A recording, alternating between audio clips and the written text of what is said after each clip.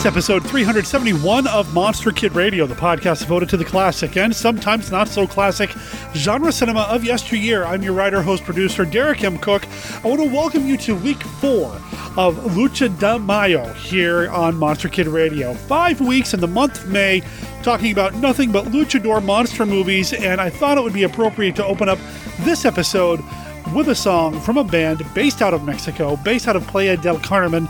I'm sorry, I can't roll my R's, but they're based out of Playa del Carmen in Mexico. The band is called the Snorkel Surfers. This is their song, Viernes de Quincena. It's from their album, Live at the Jam Room, Playa del Carmen. Check them out at snorkelsurfers.bandcamp.com when you're done listening to this episode of the podcast. So this week we've got another new voice on the show. I have a survey over at monsterkidradio.net that you can go to and click on and tell me who you are and what kind of movies you'd like to talk about here on the show. Sometimes I'm not so good about getting back to people like this guy. Jonathan Inbody is joining me this week. Now, he is a fellow podcaster, relatively new to the podosphere, but he's been listening to the show for a while, and it was a thrill to have him on the show to talk about a movie from 1973. Santo contra los asesinos de otros mundos. Yeah, I know I'm butchering the Spanish language, and I am so sorry. If you run that title through like Google Translate, it comes back as Holy Against the Murderers of Other Worlds. The movie might also be known as Santo and the Killers from Other Worlds, or Santo versus the Blob. This movie, man. Oh, man, I can't wait to share the conversation that Jonathan and I had about this movie with you guys and gals. We're going to be doing that here in a second. Before we get to that point, I want to go ahead and mention that because of just various things going on in our lives and various health issues, there's not going to be a feedback section this week, and we're not even going to have the Monster Collectible segment, even though Michael Dodd did send a whole bunch of those ahead of time. Setting up Brenda to be able to record comfortably just wasn't an option this time around. I apologize, and I know that she apologizes from the bottom of her heart. We will be back with her with the Monster Collectible segment next time. We're hoping, fingers and tentacles crossed. Plus, I got a really cool email that I'd love to share with you guys and gals from, well, a really cool person. But, again, not happening this week. We're going to wait until next week when Brenda can join us. However, what we do have this week is a voicemail, so a short little bit of feedback from Jeff Pulier. He went to a local screening at Weird Wednesday last week to see, well, if you read the show notes, you know what it was, but I'll let him tell you, and you're going to hear that right after this.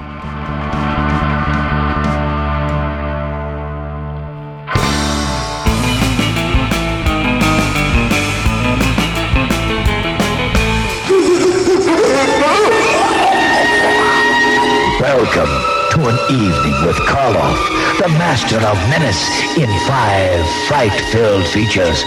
Watch breathlessly as the coffin opens to release the Terror Duck. It's only a gallon pulls the Raven. Join Boris Karloff in the most gruesome day of the undead, Black Sabbath. And there are 2 more blood-chilling delights, Die Monster Die, and who knows, you may die, laughing at the comedy of terrors. 5 of Karloff's creepiest capers in nightmare colors. And you are invited. Hello, ladies and gentlemen, this is Jason Giaconetti. You may recognize my voice from the Vault of Starling Monster Horror Tales of Terror, and if you don't, you should be listening. But today I need to ask you a few questions. Do you like big bugs and you cannot lie? Other robots just can't deny that when the Queen of Space walks in and puts a blast in your face that your gears get sprung? Are you deep in the bee we're sharing? Are you hooked and you can't stop staring? If you answered yes to any of these questions, then have I got a podcast for you. Bots, Bugs, and Babes, the B-Movie Podcast. From classics to cults and all the yummy, yummy cheese in between. Look for my new show, Bots, Bugs, and Babes, on the Two True Freaks Network and on iTunes. That's Bots, Bugs, and Babes, the B-Movie Podcast. Double J on the Triple B is your hookup. Holler if you hear me.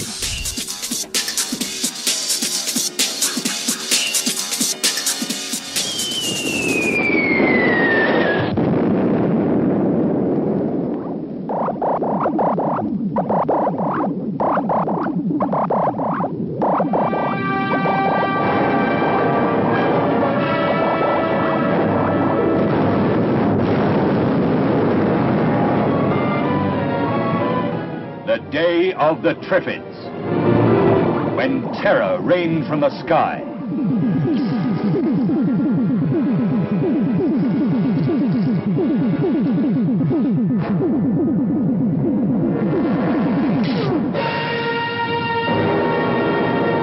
The day of the Triffids, when the Earth orbits into a nightmare. When the solid world of everyday reality disintegrates. And the whole population is driven by fear towards insanity. The day of the Triffids, when destruction closes in from every side. Pilot, is he blind too?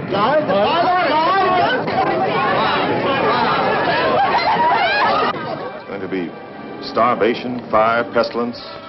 Anyone caught in the middle of it doesn't stand a chance. I think we ought to get out of here and go on to Spain. How can you know it's any better there? I don't. It doesn't seem to have any central nervous system. Then how does it move? All plants move. And they don't usually pull themselves out of the ground and chase you.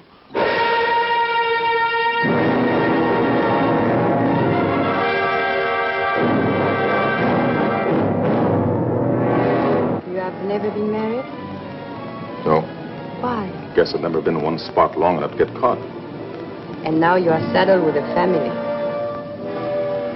It might have its points.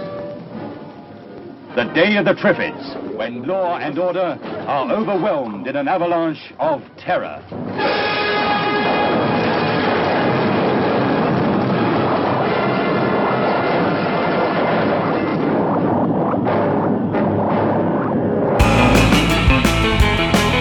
Hi, Gareth and other Monster Kids. This is Jeff, and I'm calling with a Weird Wednesday report from last week, where the movie was The Incredibly Strange Creatures Who Stopped Living and Became Mixed-Up Zombies. I say it that way because the title ends with 2 exclamation points and a question mark. This was, it lives up to the title. It's a Weird Wednesday. It was weird, and it was on Wednesday. So, this had the ideas, I think, of a good movie, but wasn't handled great. The first time we see the main character, he's with his best friend, and JJ and I both thought that the best friend was going to be the leading guy because he was the handsome, kind of elvishy guy. No, it was kind of the homely-looking guy. That was the star. And the reason he was the star is that he also directed the movie, so he got to pick the role for himself. It was a weird tale of manipulation and revenge with some really stereotypical gypsy stuff. You had an actress playing a gypsy that was clearly, I don't want to say blackface, but kind of brown face. I mean, clearly they put makeup on her to make her look darker skinned than she naturally was, and the wart was just comical. The dancing scenes, there were a lot of them. As JJ said, it looks like they got leftovers from some Vegas shows after they had closed, and the dancers weren't that great. Why the main character and the other, Jerry that is, and the others were transformed, I understand the hypnotism thing. Why they were mutated is not really explained. There was one visually beautiful scene right at the end when they have the tumbling camera towards the ocean to show him falling into the water. That was really good, and it was, from what I read, it was making up for them throwing a dummy off, which just looked terrible. Even by this film standards, apparently it looked terrible. So they did this camera trick that looked really good instead. Is it worth seeing? Well, if you got an hour and a half to kill and it's on YouTube, okay. It's not something I particularly need to see again, but it was fun. Anyway, that's what's going on. I hope you're all having a great time, and I'll call again soon with another Weird Wednesday report. Look, then run for your life. Incredible is the word for the world's first monster musical. See in magnificent Eastman color the daring, dancing, enticing, and horrifying. The incredibly strange creatures who stopped living and became mixed-up zombies. From the innocence of music and laughter comes the twilight of terror. Along the midway, scantily clad dancers luring the young lovers into the sideshows. She gets her shit daddy shake. See the dancing girls of the carnival murdered by the incredible night creatures of the Midway. I will know that something evil lies ahead for me. An unspeakable pit of dismal subhuman monsters who drool and shiver, moaning for the thrill of revenge. Incredible are the songs, the gaiety, the zombie stomp of those who will stop living. And then the mix-up, trickery, and the device to ruin. See the hunchback of the Midway fight a duel of death with the mixed-up zombies, turning men into monsters, twisted, tormented human vultures, yearning to kill. Incredible creatures clutching at the thin threads of their miserable lives. Human vultures, only the weird zombies remain. Obey. Who is the woman branded in birth wearing the wart of horror? Do as Madame Estrella said. The world's first monster musical. The incredibly strange creatures who stopped living and became mixed-up zombies. Jeff, thanks for calling that in. I ended up not sticking around for the screening. And, the biggest reason was I'd seen this movie repeatedly. This actually came up quite a bit during the old podcast that I used to do pre-Monster Kid Radio. I used to do a zombie show, and this movie, because it had kind of sort of zombie elements, did come up a lot in conversation. I think Scott Morris brought it up a lot because he thought it was funny. The title is funny. In fact, he and I talked about this movie in an old episode of that old podcast. I think the movie has a certain sense of charm. I just ended up leaving, that wasn't the originally planned movie to be shown at Weird Wednesday that night. And man, I had the show to get done. I had things I needed to get done. So, I said my goodbyes to Jeff and Dominique, who was there as well, and Jeff Martin, the man who rules Wednesday night with Weird Wednesdays at the Joy Cinema in Tigard, Oregon. Again, Jeff, thank you for calling that in, man.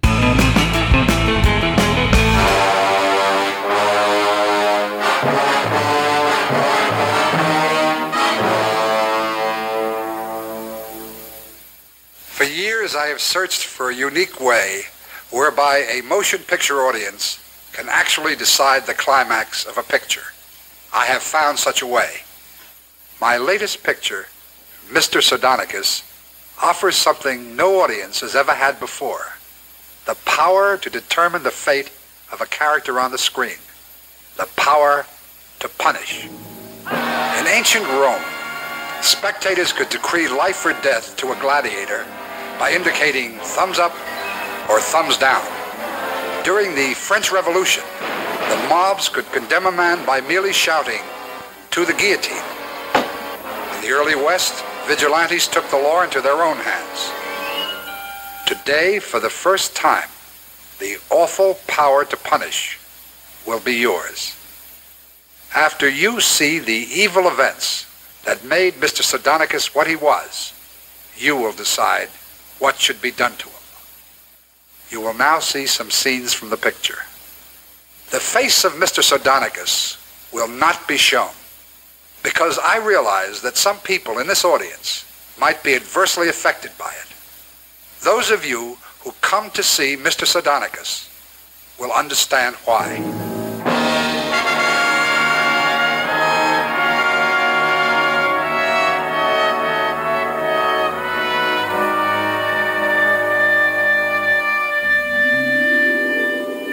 Mr. Sardonicus.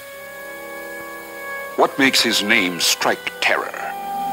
Sardonicus? Why were you frightened? Sir, you would not understand. You are young. You do not yet have daughters. Why does his wife live in abject fear?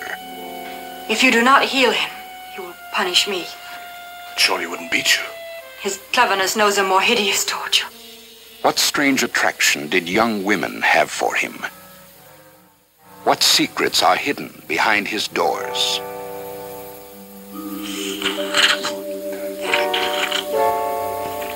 Mr. Sardonicus. His deeds formed a fabric of nightmares.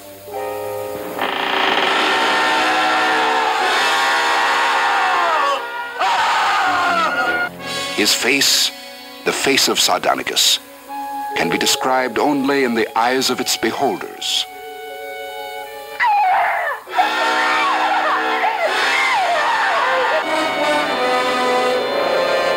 Mr. Sardonicus, in spite of all his cruelties, some people will think he deserves mercy. Others will feel that no punishment could be too severe. When you come to see Mr. Sardonicus, you will receive a ballad like this. At a certain point in the picture, you will vote thumbs up or thumbs down. His punishment will depend on the result of your vote. 5, 4, 3, 2, 1. Blast off for the fantastic space age shock show, The Wizard of Mars, starring John Carradine. The Wizard of Mars.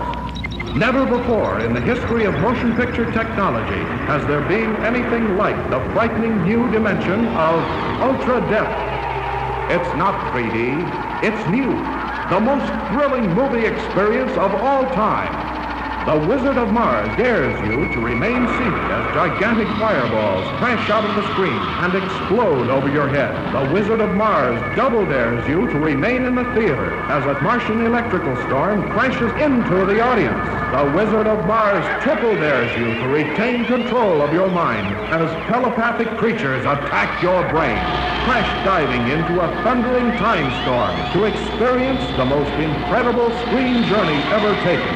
A beautiful girl and 3 desperate men against the fury of Mars, the alien beauty of the Martian landscape, and the glistening subterranean Martian canals as you ride the rapids into the fiery depths of the Martian underworld. Journey through the Valley of Fire at the center of the Red Planet. Enter, if you dare, the haunted Martian city of the dead.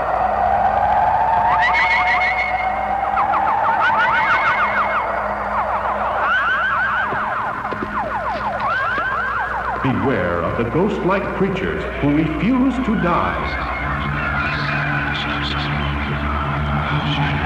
Encounter the Colossus of the universe, the mighty Wizard of Mars, conqueror of 1,000 worlds, master of the stars.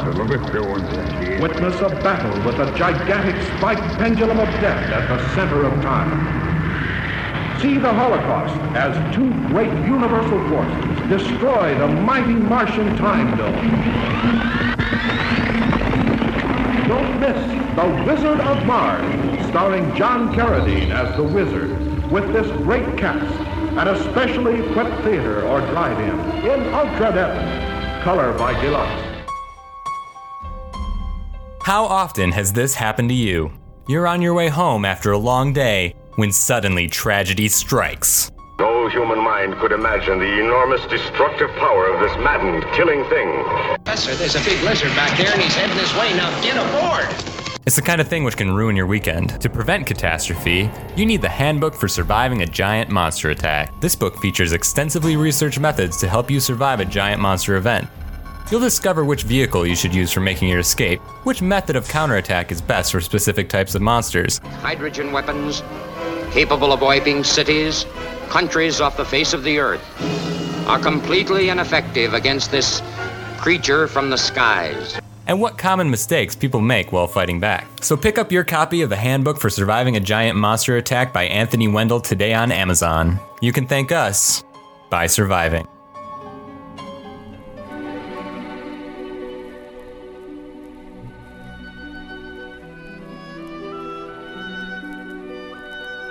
This is Count Dracula, and I'm here to offer you a friendly warning. Derek and his guests often get excited, and occasionally this results in revealing key plot points of the movies they're discussing. You know how the children of the night, monster kids, can get sometimes. So consider yourself warned, and don't come begging to me to kill them for their transgressions afterward.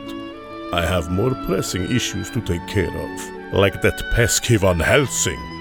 Lucha de Mayo continues here on Monster Kid Radio with a movie that I hadn't seen yet. This is a first-time viewing for me, which is sometimes some of the most exciting podcasting for me, to talk about a movie fresh, brand new. I actually just finished watching this morning, and it was recommended to me by this week's guest, first time on the show, now a new podcaster, Jonathan Inbody. Welcome to Monster Kid Radio.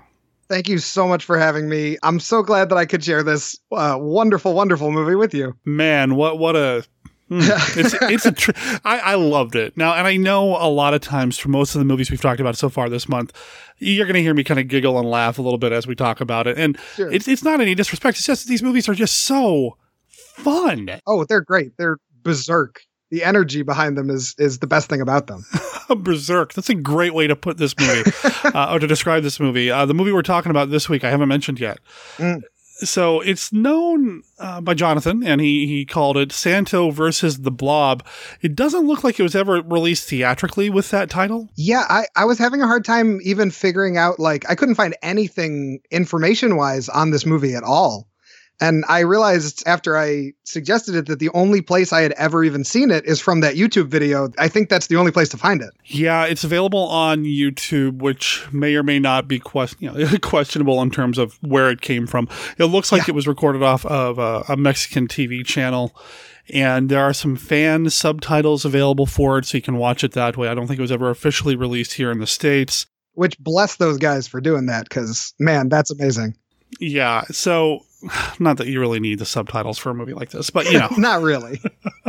It adds the fun, though. yeah. I mean, it gives it a little bit more oomph, but I mean, come on, it's the international language of wrestling. Come on. I'm not going to try to pronounce the Spanish title, but if you do look up Santo versus the Blob, it does come up in a Google search. It does come up on the Internet Movie Database that way. Santo contra los asesinos de otros mundos. That's probably the most authentic Spanish we've heard here on the show. Oh, don't say that. That makes me feel bad, because I feel like anytime I try to say Spanish specifically with the accent I think is right, I always feel like I'm mocking Spanish. Oh, no, man. It sounded a heck of a lot better than I could have pulled off. I can't roll my R's, so I don't even... That'll get in the way. Yeah. It's from 1973, and it stars our man Santo, the man in the silver mask, and... Wow, what a fun movie. But, we'll get to that. We'll get to that. There's some things that we have to do, some business we have to get to here. I mentioned at the top of this that you're a relatively new podcaster. I want to make sure we talk about that quickly here, and then we'll mention it again at the end. You were telling me the name of your podcast before we started recording. Why don't you let our listeners know what it is?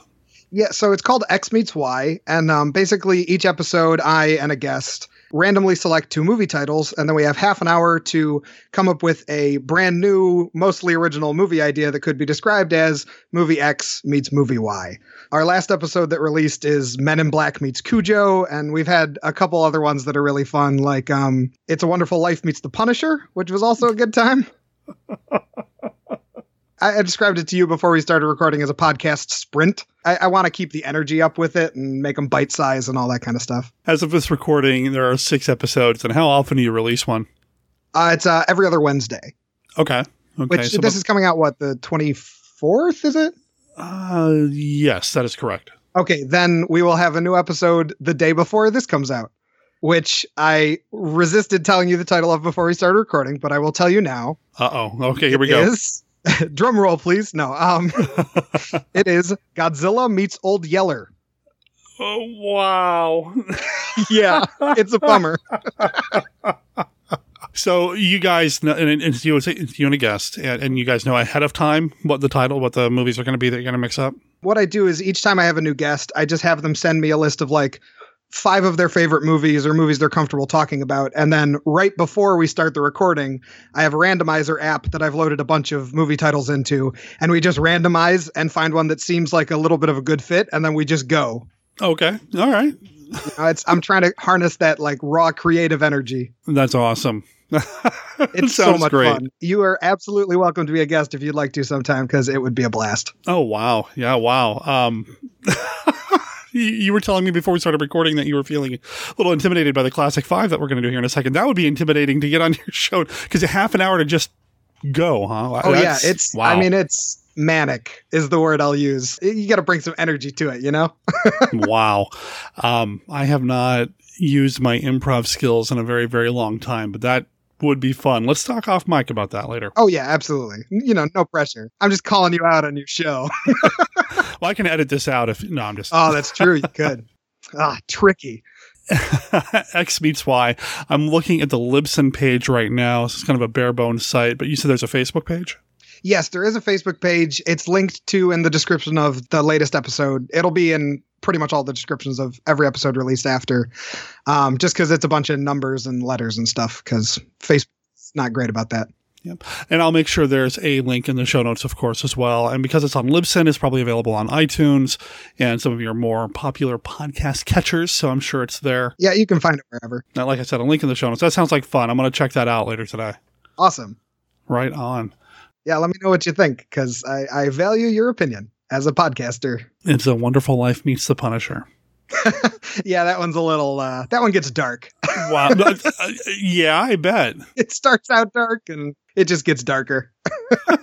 Sounds like a fun show. Some of the titles that you've got mixed up here, just Tombstone Meets the Mummy. You know, I've got a mummy thing. So, yeah. It is, however, the Brendan Fraser Mummy. I will warn you. Yeah, that's okay, man. That's all right, you know. Because I do love that movie. You know, The Mummy and Tombstone. I mean, I love that's a great Western too. You know, it's so good. I know I love my spaghetti Westerns, but you know, that's a really good. I guess technically it's an older Western now too, but God, I saw that theatrically, so yeah, it's a good one. Every Western is an older Western. Like 2 years after a Western comes out, people are like, is that the movie from like 30 years ago? Yeah, that's true. That's true. God, make us feel old, man. Yeah, no, it's good stuff, man. I'll definitely check it out. And again, link in the show notes for sure. Mm-hmm, thank you. All right. So I put you on the spot about your podcast. You want to go on the spot again with the Classic 5? Ooh, let's do it. I will say, to preface, I am not educated on Hammer. I've watched some Hammer, mostly just because I've been listening to 1951 Downplace. I haven't watched most of the like main system ones of like most of the Draculas, most of the Mummy ones. I've watched the first Dracula, the first Mummy, the Quatermass movies, and then some of the other random ones like the Gorgon or the Reptile. There's another one that I'm forgetting, but I don't know. I haven't watched that many Hammers, so you've seen some really good ones so far. It sounds like so. Oh yeah. And, adjust your expectations accordingly. Sure. It's all right. All right. I'll keep that in mind. Well, either way, I'm expecting to go a little bit deer in the headlights with it just because, you know how it is. All right. So for listeners who don't know, the Classic 5 is a card game that we play here with guests on the show. There are a number of different questions on each one of these cards. Each one's a yes or no, this or that style question about classic monster movies. There are no wrong answers. This is simply a way for our listeners to learn a little bit more about our guests. Call it a game. Call it a conversation starter. Are you ready to play the Classic 5, Jonathan? I am ready. Spin that wheel. Here we go. Well, or flip those cards, whatever. Yeah, right. I need to. I just wanted to say effect. Spin that wheel. It just seems like it'd be fun to say. That'll be the home game later on. You know, I'll just develop it. Yeah. Oh, that'd be great. You had like a little practice set. There you go. All right. Nice. Here we go. Card number 1. Who else could have or should have played Dr. Jekyll and Mr. Hyde? Ooh, that's a tough one. Right off the bat, man. Did Klaus Kinski ever play them? Because I feel like that would be a good fit. Wow. He can do the crazy angry and he can do the like cold anger. He wouldn't need the makeup for Mr. Hyde. He'd need the makeup for Jekyll. Yeah, he can just hunch over and he's scary. Wow. Oh, wow. No, I don't know if he ever did. Somebody like Troy Howarth or somebody like that would know. But I don't know as much about Klaus Kinski. So, we're just going to say he hasn't done it yet and he should. I'm on board with it. That's safe. I love it. I would absolutely love to see that. Card number 2. What two 1950s monster movies would make a great double feature? Mole People and Alligator People. I love the two of them. I think it'd be a lot of fun because they're both like, it's kind of hard to describe, but they have similar feeling monsters and like kind of similar tones. Okay. But they're just different enough that it would feel like they belonged together but weren't remakes of each other or ripoffs of each other. Okay. Huh. But I mean, I love those. I love both those movies. So. Well, yeah. I mean, John Agar and Lon Chaney, it's hard to. Yeah. Alligator People doesn't get enough credit either. I mean, it's got a lot more going on than just having a cool monster look. So. Oh, absolutely. Well, so this is going to take a little bit of explaining. Okay. So I screenwrite some. I write scripts and am trying to break into screenwriting, if at all it is possible. So I actually wrote a script for a remake of Alligator People that's kind of Cronenberg style. Oh, wow. Yeah, it gets intense and weird and body horror-esque.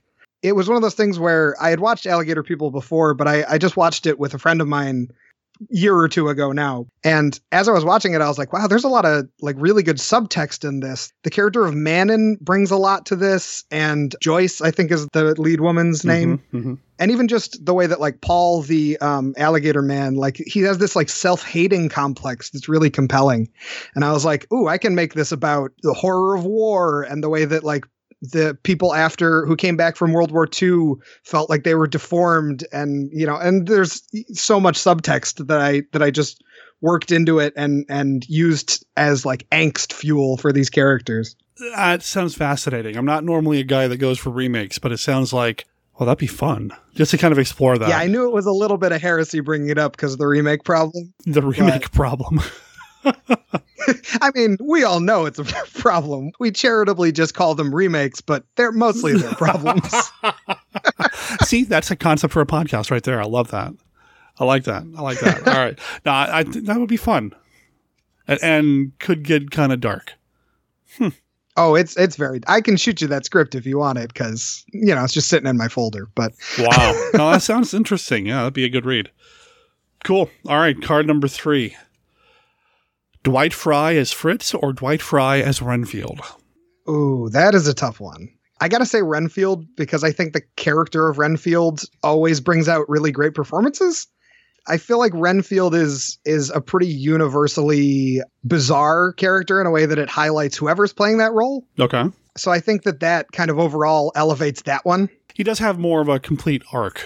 Yeah, that's one of the other things that works with Renfield is Renfield usually gets very fleshed out in a way that is satisfying. I mean, I love Fritz too, but I mean, he was just not as developed. Yeah, well, and he's an original creation for the films. He didn't have the novel origin. That okay, all right, cool. I can see that. That's going all right so far. Yeah, you're doing great so far. You haven't gotten anything wrong. Oh, wait a minute, there's nothing, no wrong answers. No wrong answers. Yeah, wait a minute. I knew this was too good to be true. Okay, card number 4. Okay, you know what? I'm actually going to use this for the last card. Yeah. Okay. All right. Yeah, no, save it. Okay, favorite William Castle film. That's card number 4. Let's see. See, this is a tough one, too. These are all tough ones. Because you're asking me to like, if I had children, you're basically being like, which do you like better? Because I love the gimmickry of William Castle stuff. Yeah. But I probably got to go with The Tingler just because everything about it from start to finish is delightful. Like there's such a joy and an energy to it that even though that energy is in a lot of William Castle stuff, it really comes through in the performances. The idea of there being like a little creepy creature that's wrapped around your spine, like everything about it is just so fun and charming. And I can't help myself but smile when I mention it. So I got to go with that one. I'm William Castle, and I feel obligated to warn you about the next attraction you will see at this theater. The picture is The Tingler, which I directed. And for the first time in motion picture history, members of the audience, including you, will actually play a part in the picture. You will feel some of the physical reactions, the shocking sensations experienced by the actors on the screen. I guarantee that The Tingler has more shocks per minute than my last film, The House on Haunted Hill. But don't be alarmed. You can protect yourself. When you see the picture, you will be told, and remember the instruction, how you can guard yourself from attack by The Tingler. And now may I show you a few scenes from The Tingler?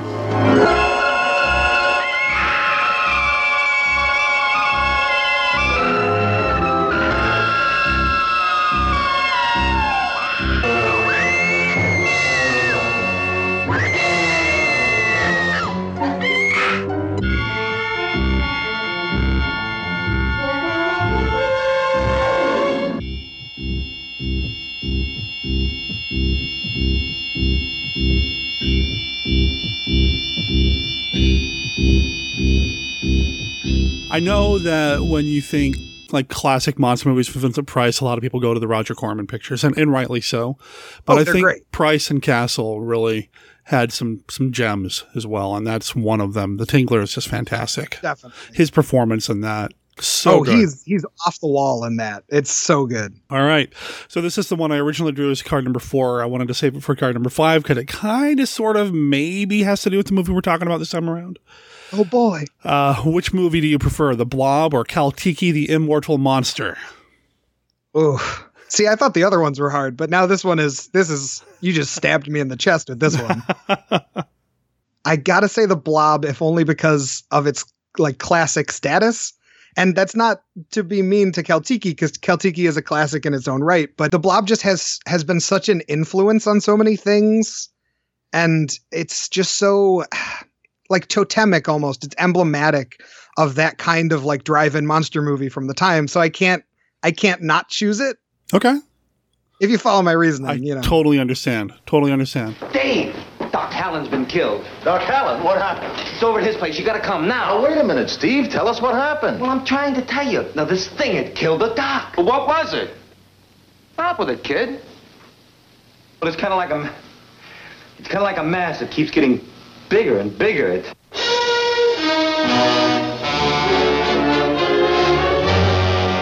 Every one of you watching this screen, look out.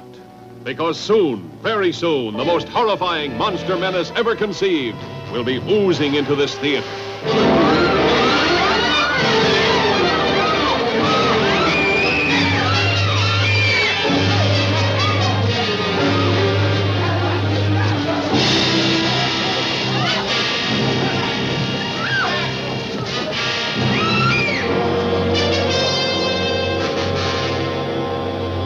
Two teenagers see it first, like a falling star from outer space. Boy,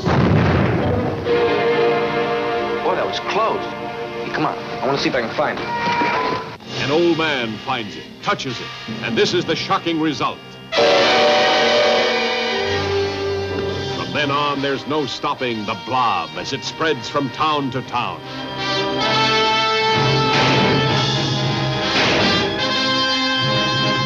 It's indestructible. It's indescribable. Nothing can stop it. This town is in danger. How can it be stopped? Mob hysteria sweeps one city. Before long, the nation, and then the world could fall before the blood-curdling threat of the Blob. Starring Steve McQueen and a cast of exciting young people. But I love Kaltiki as well. Kaltiki's great. And that recent Blu-ray that came out, oh, so good. I haven't seen it. I've only seen the print that they have on Amazon Prime, which is fine, but it's also the subtitled version rather than any kind of dubbed or anything like that. So no, the new Blu-ray, the new transfer was just phenomenal. So good. Well, that was the Classic 5. How do you feel, man? Ooh, a lot better now because, oh man, I was very tense. You survived. You survived. I did it. Yeah, no wrong answers. No wrong answers. And literally no wrong answers. I mean, you did great. So many great movies and such to talk about. I mean, we can probably just do an episode devoted to the Classic 5 down the line. If we ever run out of movies to talk about, we'll just play the Classic 5 people. Not that we ever will, but well, and you can double back on movies you covered before. Like I could talk about Alligator People for days. That's a really good film, man. It's been forever. Oh, it's so good. And Manon like pulls the whole thing together in such a satisfying way. He's so good. So welcome to the Alligator People podcast. And no, we have a luchador monster movie to talk about, a movie with El Santo, the man in the silver mask, like I said earlier. He is, the iconic, when you think luchador monster movies, if you don't think of Santo, if you think luchador movies, period, if you don't think of El Santo, something's wrong. You've not seen enough movies because this man did so many films. I've said in the past that I tend to lean more toward Blue Demon or Mil Mascaras, but you cannot deny the charisma and the action and the enjoyability of these Santo films. Santo is like Superman, where a lot of people have like a problem with Superman, but I feel the same way about Santo as I do about Superman, where what makes them interesting is the fact that they are like the paragon of their world, like Santo, everybody calls Santo for help all the time. Like he just shows up at the end of some of other people's movies to be like, listen, I got this handled. Don't even worry about it. I'm here. It's me. I know you've been working hard for the first 80 minutes of this movie, but yeah, here, I got my little flamethrowing gun. What's the deal? Mummies, I'll take care of it. I got your mummies right here. Yeah. That's the thing. A lot of people say Superman's boring too because he's a paragon and he's like, he's Superman. But to me, that just means it's more of a challenge as a writer and a storyteller. Certainly. And I feel like you can get some really interesting stories out of that. And I feel like with Santo, you do come across that. I don't know if this is one that's super deep, but it does have all the earmarks and all the traits that you get with the traditional Santo films. Yeah, everybody calls Santo. Some scientists got killed. There's some corpses here, all just bones left behind. Some homicide detective is like, hey, we should get a luchador for this. Right. And it's that world that I love so much about these movies. Good. It's so bizarre. Yeah, in this movie, even we practically have the bat phone set up where they turn. Oh, yeah. What? Like they've got a button for Santo. They've got a button. They open this little cabinet thing. There's like a bust of his head. Slides down the bat pole into the scene. Yeah. It's wonderful. It's such an odd world, but I love it. And I love there are so many movies that we get to live vicariously through to be in that world. And it's no big deal. And Santo can do everything. I mean, he can solve crimes. He fights crimes. He's a wrestler. He can fly planes. He can. He is a Renaissance man. It's great. I suggested this one because the cheaper ones I find have slightly more creativity at certain points where like some of the things that I love about these movies are like the obvious seams of like where you're like, wait, that plot point doesn't make any sense, does it? And then you go back and watch it again and you're like, no, it doesn't make any sense. And I feel like the cheap ones have a lot of those moments in a way that makes it really fun and energetic to watch. Especially any of these ones where Santo is like working for Interpol or is just getting called in by the cops. They have this feeling of like Nick Fury, Agent of S.H.I.E.L.D. comics. Where it's just random stuff being thrown at the main character who's a pretty serious, normal guy. Yeah. Even though they're exceptional. It makes everything funny to see Santo take it on. You mentioned Nick Fury, and I don't know if I'm ever going to get around to doing this, so I'm just going to go ahead and say it here on the show. I have this thought that if I had the time, I would take the audio from the Avengers Infinity War trailer. To put together a group of people with extraordinary, that whole thing. But to do the things we never could. Yeah, but instead of the Avengers and all that you see on screen, you see the luchadors. Oh, that'd be so good. Clips from Champions of Justice, clips from this, clips from, the Mummies of Guanajuato. Just.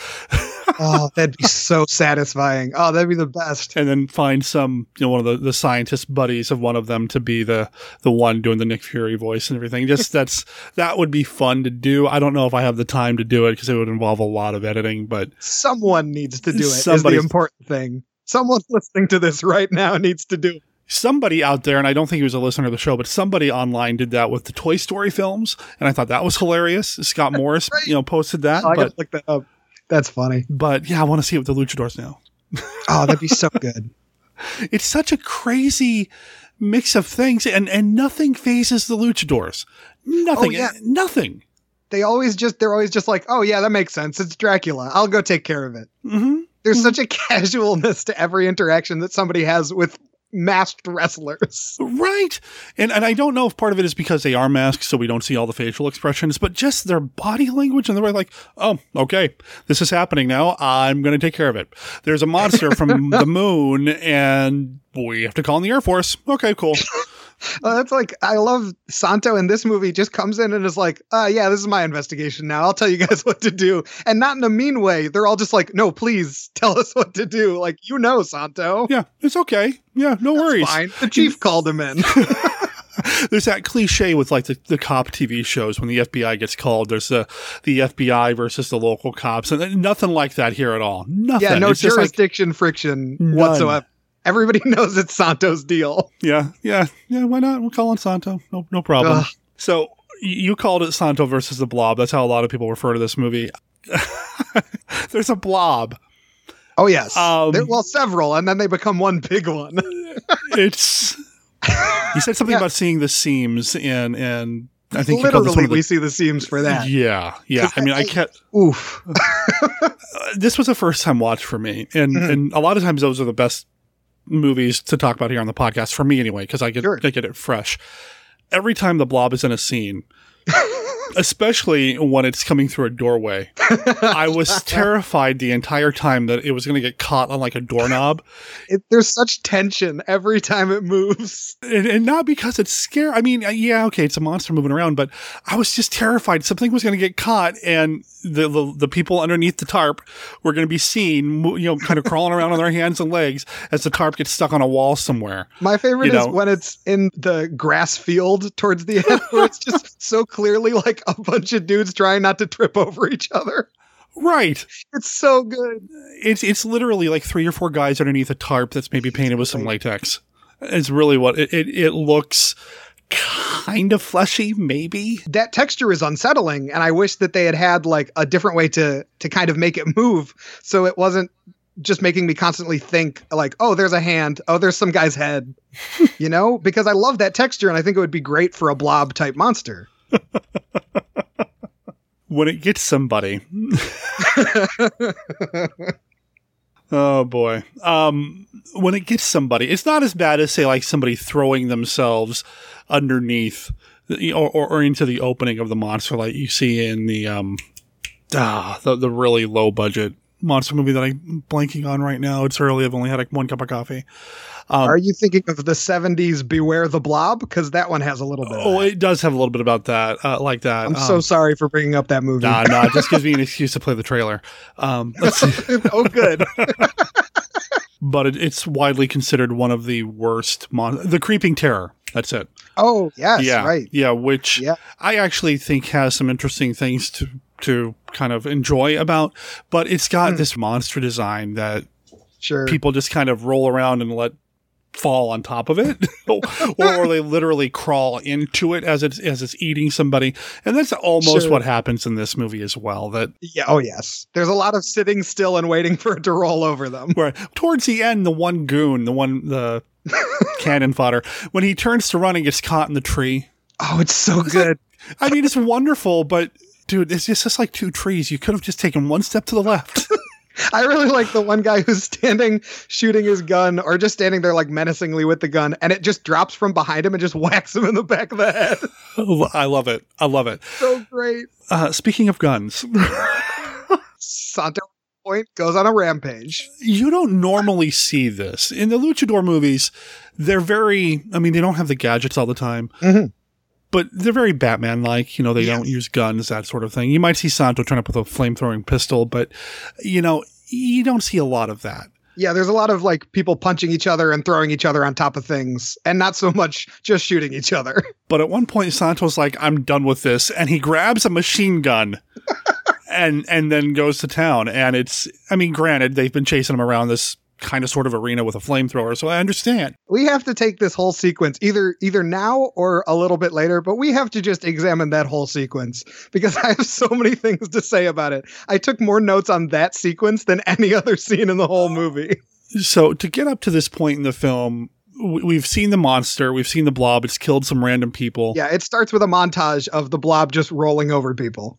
So the movie doesn't make you wait for the monster. No, not at all. It's very satisfying. It's instant. You get them, or before you get the wrestlers. This movie does not start with a wrestling match, which a lot of them do. They'll start just to kind of establish or use some footage to kind of fill it out. And this one doesn't even have a wrestling match. It kind of does, but it's more of a gladiator arena battle. Yeah, it's something totally staged for the film. It's not something that could have been stock footage from a previously televised match somewhere. Yeah. The movie starts with the blob taking some people out, and then the police don't know what's going on, and then they call in Santo, who's like, yeah, cool, I got this. Again, my mind always goes to the image of some homicide detective looking at the decaying corpse and being like, a luchador can solve this problem. Because those are the best ones to me of the luchador movies, is ones where when I see the title or like start to watch it, I'm like, how would a luchador help this situation? Those ones are always so much fun. Like, how does Santo wrestle a blob? Well, the answer is he mostly doesn't. He just kind of knows what's going on and avoids it. It's not moving very fast. That's the thing. You can probably outrun it unless you get stuck between the 2 trees that happen to be in your way. It is effectively a yeast that you can outrun. Basically. Not terribly threatening.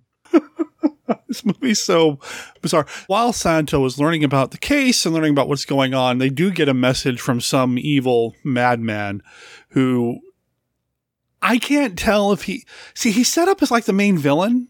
Yeah, that's Malkosh is what they call him, which is a crazy name to expect people speaking Spanish to say, but they do a really good job of it. Right. And he's played by Carlos Agosti. Again, I don't speak Spanish, but he seems to be set up as the main villain, and he's threatening the world, pay me this or whatever. I'm going to unleash the blob. And he seems to have expected Santo to be the guy who got the call because he addresses Santo and the chief. Like he just knew Santo was going to, he's like, well, listen, I got blobs killing people. Somebody's going to call Santo. This is his bag. Like this is his thing.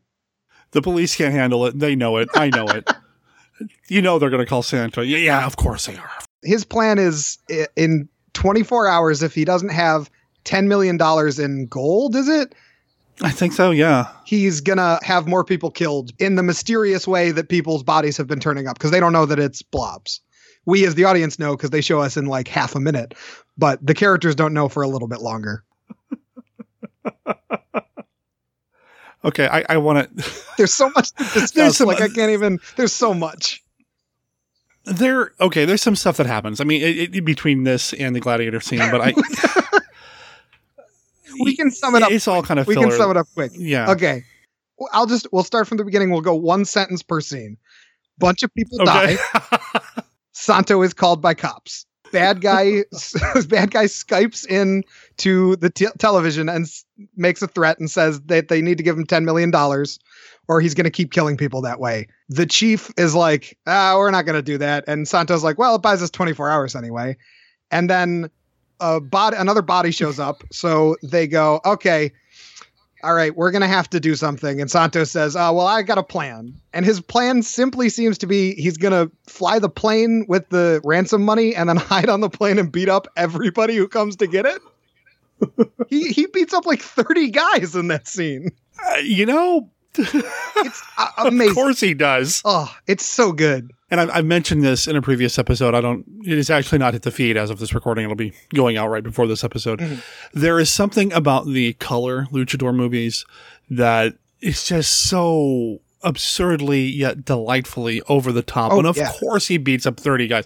That's the plan. You get some of the black and white movies. They're a little bit more serious sometimes. Yeah. You get a little more...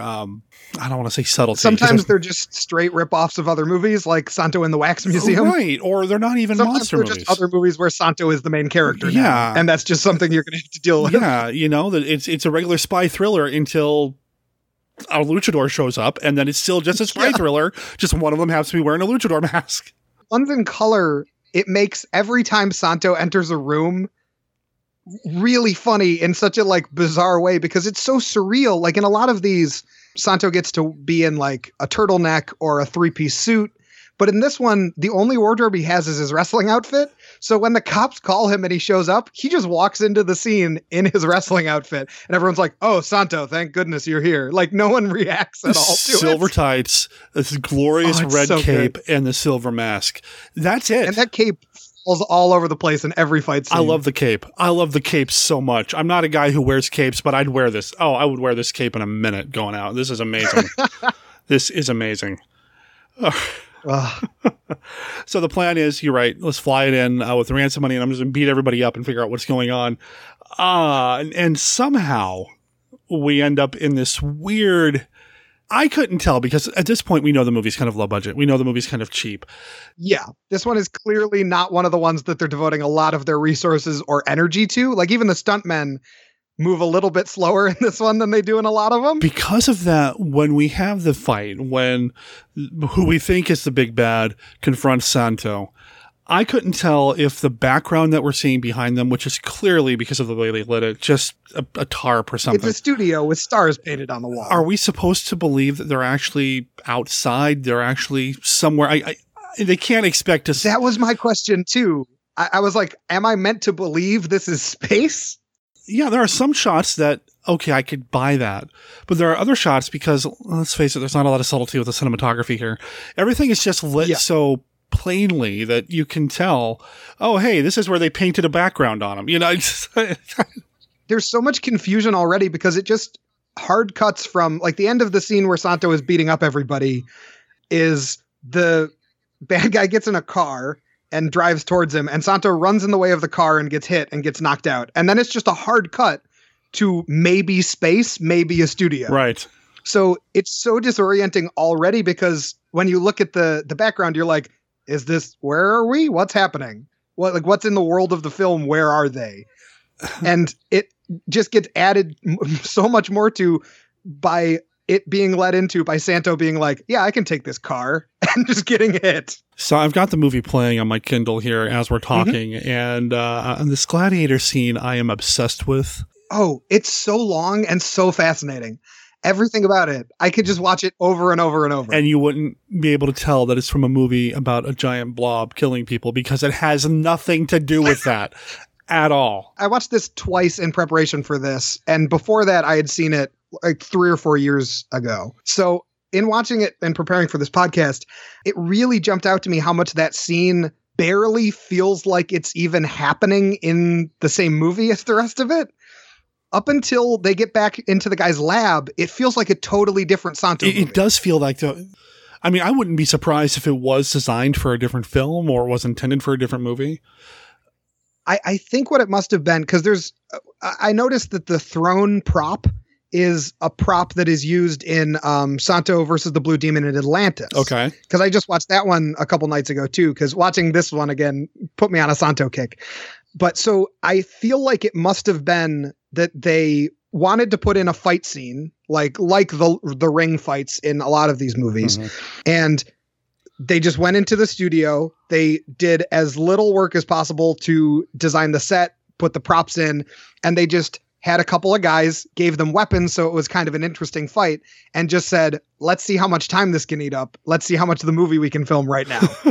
Because it feels so much like that. We have a Thursday night. We've got the keys to the studio. We got 6 or 7 guys and some gladiator outfits. Let's do it. We've got one guy who's dressed like Wonder Woman. Literally. The first guy looks just like Wonder Woman. It's complete with spin. I'm watching this and like, I don't understand. It's like the gladiator fight in Spartacus. Just random, and I don't know, man. And it goes on so long. Like it's like 10 minutes of him he fights the guy who looks like Wonder Woman. He beats that guy, and then that guy disappears. And then the next guy comes out with a trident, like an Aquaman style trident. Right. And doesn't he have a net he's whipping around at the very beginning of it as well? It's just... Yeah.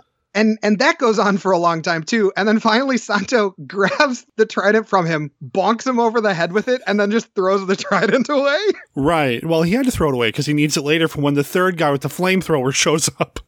I love too that the guy with the flamethrower is just a dude in a flame-proof suit. I have to imagine right before they filmed that, they were like, and then you'll come out with the flamethrower. And he was like, what? I mean, is there will I be okay? Am I going to die? Because he looks so different than the other two guys. Yeah, he doesn't fit. That's the other thing. Is that the first two guys at least have the red and blue kind of sort of matching. Yeah. But the third guy's just in a flamethrower. It's like the villains from the Crazies. It's just like this guy in this suit. It really is like the Crazies. Yeah, it's just a guy in a suit, and that's it. There's nothing to, and one thing that I want to kind of glossed over this. When Santo beats the guy, the villain, the madman in the throne, he's got his machine gun wielding cronies all around this studio set. Around space or a studio. When Santo beats them, he just kind of gives them the little thumbs down and they shoot him. Yeah. The first before guy... he then disappears. Yeah. The first guy I think just disappears, or maybe they shoot him and then he disappears. But then the second guy gets shot a bunch and stays there for a while, and he doesn't disappear until they cut to a wide shot. Right. So it's one of those things where I'm like, how much did you guys plan filming this sequence? Because it feels like every shot feels like you don't know if you're going to use it or not. Like there's a really confused consistency to that whole sequence, whereas the rest of it feels more planned out, even if it's ludicrous. Right. There's a lot of, I feel like, direction given to the guy in the throne. Every time we cut to a close shot of him, he looks so concerned. Like, oh no, what's it? But when we get to the wide shots, when we get to the wrestling, and I've talked about this here on the show before. Yeah, I'm a fan of professional wrestling, and I know it's all choreographed and staged and planned out, but a lot of times, the wrestlers will call the match in the ring. They'll just kind of improvise. And this movie, this sequence feels very improvised when it comes to the wrestling, except Santo's the only one who's really improvising. Everybody else doesn't really seem to know what to do. I don't know what. The direction must have been that the director took the two guys aside and said, okay, you got to fight, but don't make Santo look bad. Right. That's pretty much it. Because Santo is just chumping on them the whole fight. Even when they get a slight upper hand, Santo immediately turns it around and humiliates them. Like he just grabs the trident out of the guy's hand and hits him in the back of the head with it. Right. Yeah. Santo no-sells a lot of this. Yeah. He's just not into it. No. And which is, it's Santo. He's our hero. Sure. Why not? Oh yeah. That's not bad. Like again, just because we're nitpicking, especially this scene to death, does not mean it is not absolutely delightful. It's one of the most fun scenes in this whole movie. It's I'd say one of the most fun Santo non-wrestling matches I've seen. Oh, it's great. It's and I'm sure the people that he's wrestling with, I mean, they're big barrel-chested guys. I'm sure they're probably in the industry as well, but it's Santo. I mean, come on. I would assume they're stuntmen who are also later in the movie as goons who get taken out by the Blobs. Yeah. Or by Santo, because Santo does go on another karate chopping wrestling rampage at one point. The guy with the flamethrower shows up. He's not dressed in the same outfit. He doesn't have the blue and red. He's just a guy in a silver flamethrower suit, I guess you would call it. I don't know. Yeah, I don't even know. I guess flameproof suit is probably, I don't know. Yeah, a Nomex suit, maybe? Is that what they're called? Or is Nomex something else? I have no idea, but that's probably something else. This seems to be the most dangerous sequence in the entire movie because I can't imagine they really took a lot of caution to make sure Santo wasn't too close to the fire just because it's a low budget movie. Obviously Santo doesn't get burned and, he doesn't wear a shirt. So, I mean, he's exposed and he's got that big flowing cape that I'm sure could catch fire. And they do a lot of over the shoulder shots of the guy shooting the flamethrower and Santo moving where it's clear that there's a bigger distance between Santo and the flames than they want us to believe there is. Yeah. But any of the wider shots, it's just a guy shooting a flamethrower at a wrestler who is doing a really good job of dodging, but I cannot imagine he was very comfortable with it. And yet he just did it because he's a professional. Right. Okay. I cannot imagine being there on set and watching Santo just dodge flamethrowers. Oh. Like I said, I've got it playing in the background here and the flamethrower just showed up and it's so good. I don't what? I don't understand. And Santo's body language, everything just changes. He's like, It definitely is like, he's like, oh, this is the headlining match. Yeah, huh? this is like, this is the guy I actually got to beat. And the way he's jumping around. And then I love at the end of the fight, Santo at one point he essentially if he had shrugged at the camera, it would have made sense. Cause it's like he just remembered that a guy with a trident was fighting him a minute ago. Cause he just grabs the trident and throws it at the dude with the flamethrower. Yeah. And that's it. He's done. What are you going to do? It's a trident. And then he grabs the machine gun and starts taking everybody else out. Cause he's had it. And yeah, Santo kills the whole room full of guys, including the main villain of the film. Yeah, kind of. There's something really surreal about Santo with a machine gun already. But then one of the things that I love about a lot of these luchador movies is they have this energy and this desire to just go crazy where you're constantly surprised by what's happening in them. And when he shot the guy on the throne, I was like, oh, whoa. And even though I've seen the second time I watched this in preparation for this, the third time I've watched the movie overall, I still went, oh, when that guy got shot. Because every time I still expect him to not get shot because he's the main villain. Right. And these movies are relatively bloodless. Mm-hmm. Sometimes you might see, especially in a monster one, you'll see the blood spurt when they put a stake in a vampire's chest or something. Sure. This guy acts like he's been shot up pretty badly. He appears to have been shot in the head, and then he does a whole scene of exposition after. Yeah, that's the thing. There's no wounds on his body at all. They didn't even darken it and put a splotch on his suit. But he's got this streak of blood across the side of his head, and it's amazingly consistent from shot to shot, especially when they move from this kind of sort of are we on a planet or on a moon somewhere scene to his lab, which is, I guess, just downstairs. That's the other thing that made me wonder where this is taking place is the fact that they just step out of frame and step into frame back on an actual set. Right, in some lab somewhere. And is this the basement? What is any of this? And this guy is selling his supposed gunshot wounds. Again, like I said, Oh, yeah. he didn't even unbutton his jacket. I mean, he's fantastic. If not for the streak of blood across his head, I would just think that he's drunk or something. Just the way he's walking and the way he's just being dramatic. He's super, super dramatic. So over the top. And for some reason or other now, he's telling Santo everything. And Santo just puts a Band-Aid on what is apparently a bullet wound on the guy's head. And that just seems to have dealt with the problem for now. Like, this guy can just talk and finish what he was doing. I don't understand. Ow. and I don't understand the change of heart here to suddenly just tell him everything. There's this organism from the moon. I don't understand. In this big fight scene at one point, the guy's like, hey man, I had to see what the Santo could do. So I think it's just that the guy is a fan and he's just a very fair villain. So when he gets beaten, he's like, you got me. I'll show you my whole thing. That's fine. We're good. You know, there's a lot of honor when it comes to the luchadors and the heroes. But not so much with the rudos, the villains of these things. And suddenly this guy forgets that he's a rudo. He's like, okay, I'm going to treat you honorably. You beat my guys. You beat me. You shot me in the head. I guess you deserved my respect. If it is possible for a bad guy to be a Technico, he is it. Yeah, pretty much. He's so good. He's just such a casual guy. Casual guys like he gets shot and he's like, this is fine. Yeah, go get my tweezers. I'm going to show you something in my microscope that we never get to see. And Santo just implicitly trusts this guy because Santo keeps turning his back.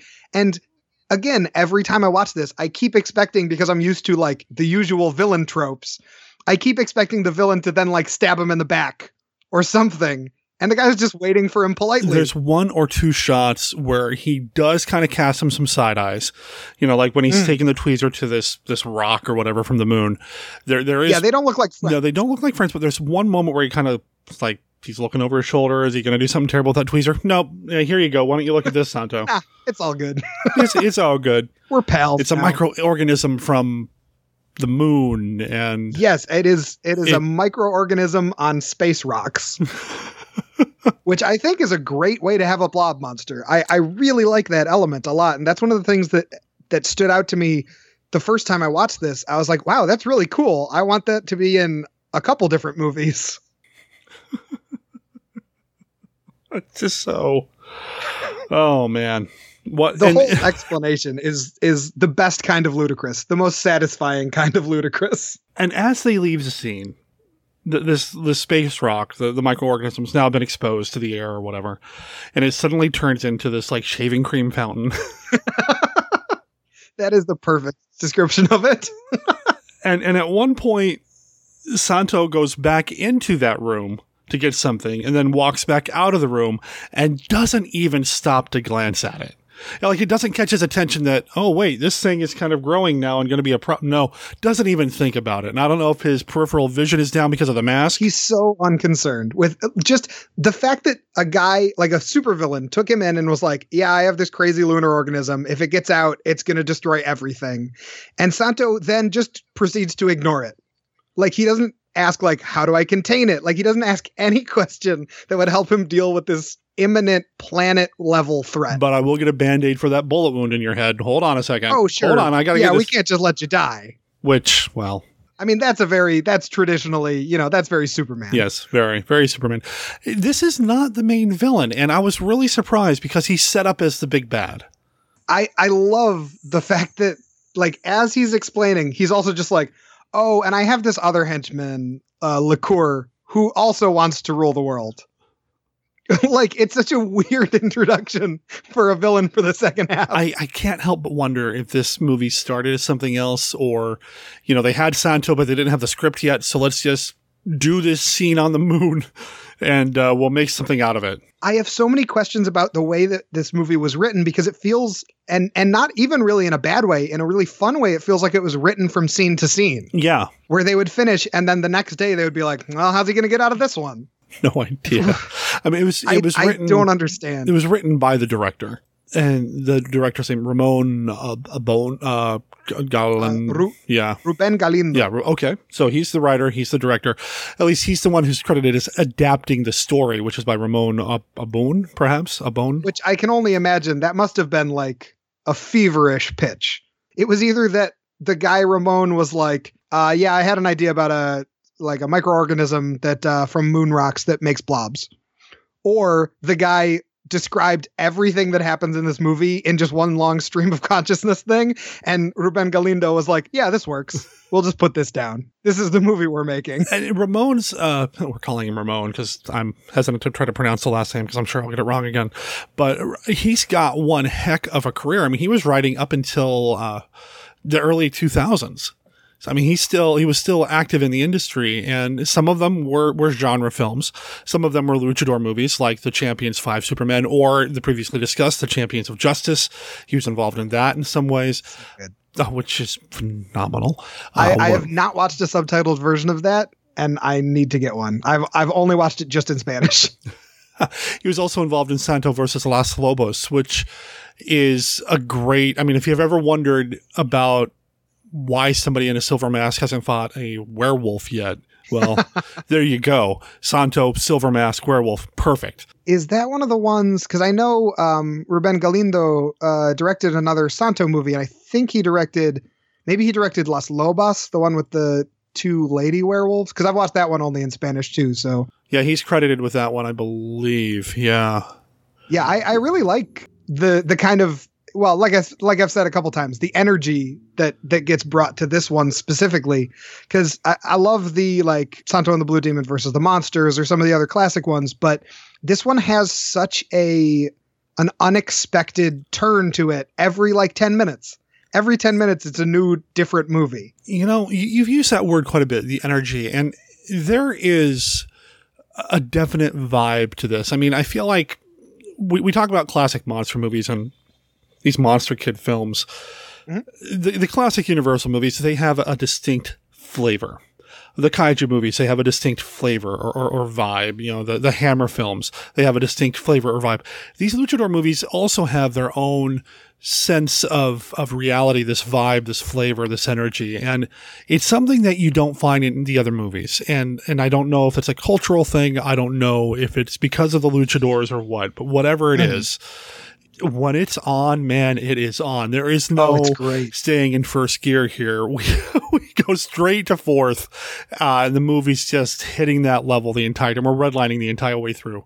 Well, and this movie especially, it has so much filler, but at the same time, it moves so fast. I don't understand. And like I was saying about the energy, like Santo and the stuntmen all move a little bit slower than they do in some of the other ones, but the energy is still there. Like, I don't understand. It must be the director who pulls it all together and makes it so much fun, because there's so many individual moments that I'm baffled by or that I am like, okay, I'll watch this on 2 times speed until they're done walking around in a circle here. They spend a good minute and a half, 2 minutes of Santo just running away from the lab that's now being taken over by the blob on the roof of a bunch of buildings. And that scene's great. It's great. I mean, in any other world, in any other movie, we don't need to see 2 minutes of a guy running from nothing, basically. So we never see the blob. Traditionally, you don't need that scene. You would cut that scene. But in this movie, it's so good because it's just him running. He's got that cape flowing behind him. It's wonderful. Mm-hmm.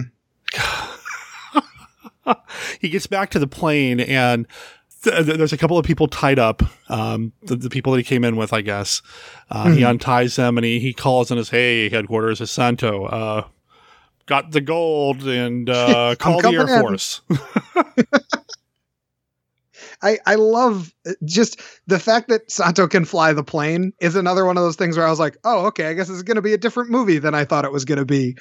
Because I still feel like every time he should be stuck on the island, and that should be like where the rest of the thing takes place. But it doesn't. It still moves everywhere. Mm-hmm. The movie certainly moves faster than the blob itself. Yes. Like I said before, the blob is at best animated yeast. Yeah, we do get to see it. There's a couple of, if the blob was moving faster, this sequence would be a lot more suspenseful. Yeah. Santo's starting the plane. We cut out to the runway and we see the blob moving. Back to the plane, propellers starting to slowly pick up. Blob back on the air. It's just back and forth, back and forth. It needs to move the way that the 80s remake of the blob moved, where it can like kind of dart at you. But they don't, clearly, because it's a bunch of stuntmen or just random crew people under like a weird leather blanket, like they just can't do that. So they just kind of amble.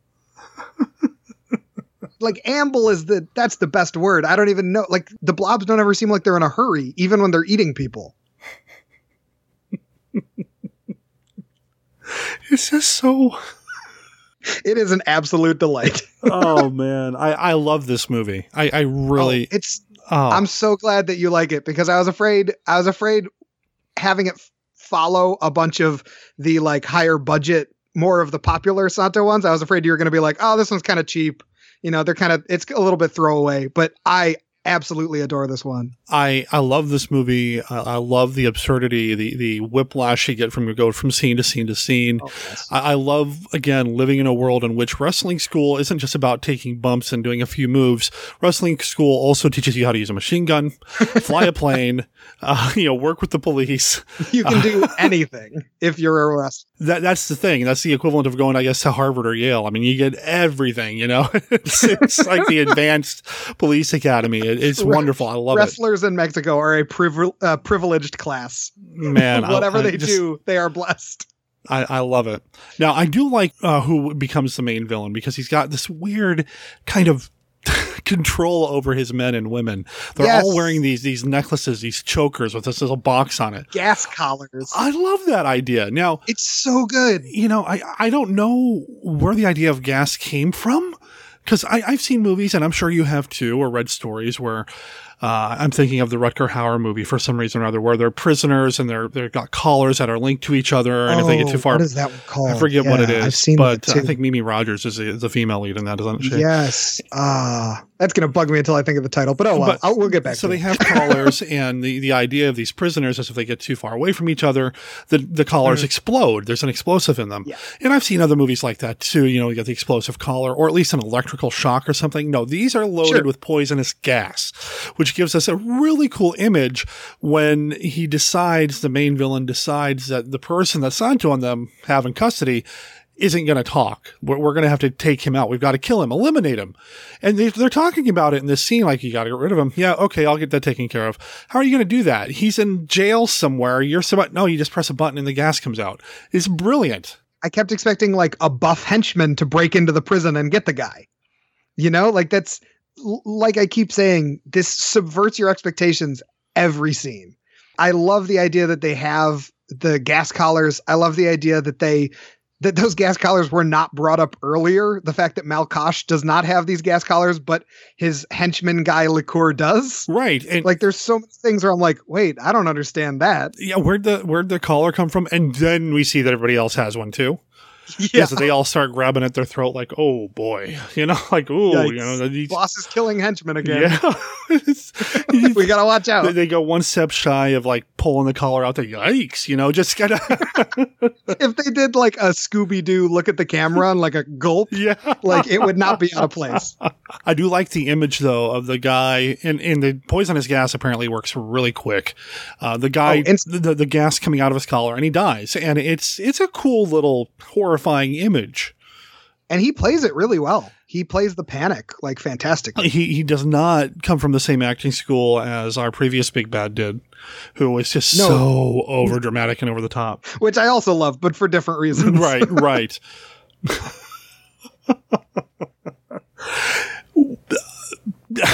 I feel like the point of the movie kind of shifted gears here. We've dealt with the big bad. We thought, the guy who was going to take all the gold. Now it's a matter of finding the scientist, Dr. Bernstein.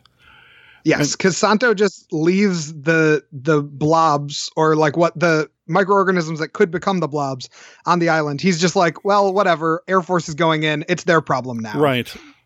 And then once that guy dies, and as Santo is interrogating him and all of that, Santo's like, oh, I also got to find this Dr. Bernstein, because the Malkosh before he dies mentions him, doesn't he? He comes up like once. Yeah, it's something about the strange lunar sample, and Santo replies, I understand. This has to do with the disappearance of Dr. Bernstein. What? Was that ever brought up before that? I don't know. Like, I watched it twice in preparation for this. Neither time did I ever hear anyone bring up Dr. Bernstein. Not until it came up when they were talking to the villain. Yeah, to the guy they have in custody. Yeah, it doesn't come up at all. And there's a bit earlier when a scientist and two other people who are like his assistants get killed by the blobs. And when Santo first brought up Dr. Bernstein, I was like, oh, that was that guy. But then it wasn't that guy. No, somebody totally different. In that scene, right before they die, the doctor's like, this is substance XYZ, whatever. It's really dangerous. And then immediately they all get killed by the blob. And I kept waiting for that to come back. And it does eventually. I don't even know that it does. I don't know that it's just not a different thing. Yeah, that's true. It totally could be. Could be. This does give us an opportunity, though, to meet our. I don't want to call her a love interest, but a lot of these movies, there's always the professor's daughter, the homicide detective's daughter. There's always the daughter of one of Santo's allies that kind of sort of becomes a near love interest, but not quite. And in this one, we have Karen, who's actually played by an Italian actress named Sasha Montenegro. She did a handful of these luchador movies, as well as a number of other films, I'm assuming also in Italy, but she was also in the Mil Mascaras film, Los Vampiros de Coyoacan? I don't know. I'm so not sorry. even going to guess on that I'm one. so sorry. But German Robles is in that one. And that's a cool. Well, I have not seen that. I love me some Mil Mascaras. The posters are cool. And I've seen some scenes from this film, which are neat, but overall the reviews are not very kind to it. But she did a handful of these movies as well. And she's as good as any other female lead in these movies. That's not a luchadora film. Yeah, she's solid. Which are a whole different bag. And next year for Lucha de Mayo, I'm going to do some of those. But oh, that's going to be great. Oh man, those are wonderful too. But yeah, no, I like her. For what she gets to do, what she has to do. This is pretty early in her career, at least in Mexico. It's only like her third film, but she does what she needs to do, and she's going to be part of the plot or the plan to save her father. Santo's got a plan. Yes, doesn't really tell anybody what it is. Just shows up and tells Karen she's going to help, and she's part of it. And when he shows up, her response to seeing a luchador like at her door is just to go, only one man shows up so suddenly to help someone, El Santo. And my first thing was, the mask gives it away, doesn't it? Yeah. Like, you should know he's El Santo before you go, he came to help me. He must be El Santo. Yeah, like, right before this, like, who are you? Yeah, like... Who do you think, lady? I've got the mask. Come on. He's wearing a cape. Only one man would come in without asking and wanting to. Oh, come on. But of course, Santo is so embedded in this culture, in this society. Of course, if it's Santo, somebody shows up to help, it's got to be Santo. It's not the police. No, it's not. It's not the fireman. It's not, an ambulance or a paramedic guy. No, it's Santo. Well, the paramedic thing is apt too, because Santo does like battlefield medicine later on and fixes her leg. Because of course he does. Because he went to that awesome wrestling school. He's fine with it. Oh boy. I don't even know anymore. It's so hard to talk about because it feels like they're all just a collection of scenes. Like, it doesn't feel like it makes sense, even though it makes as much sense as we are making it sound like it does. We've probably spent, I don't want to sound too harsh, but we may have spent more time thinking about the story here than the filmmakers did. Surely we did. Yeah. But really, if I had access to a Santo, if I had access to a Mil Mascaras or a luchador and a camera and a whole bunch of film stock, I don't know how long I could hold myself back from saying, let's just go shoot something. This is at the time when they were making a bunch of different Santo movies per year. Like on IMDb, there's something like 6 Santo movies listed with a release date of 1973. They're making movies just nonstop. Yeah. I cannot even fathom how little time they had on each movie. So like I can't even blame them for barely writing this movie because they got to move on to the next one right away. I'm surprised that they were able to maintain a wrestling career at the same time with some of these things. I cannot imagine. I know there were a couple of times when Santo didn't make a movie for a year or two because he was either in the ring or he got injured in the ring or something. But sure. I can't. Was 71 just a slow year or 73 just a slow year for Santo in the ring? Was he not? I guess.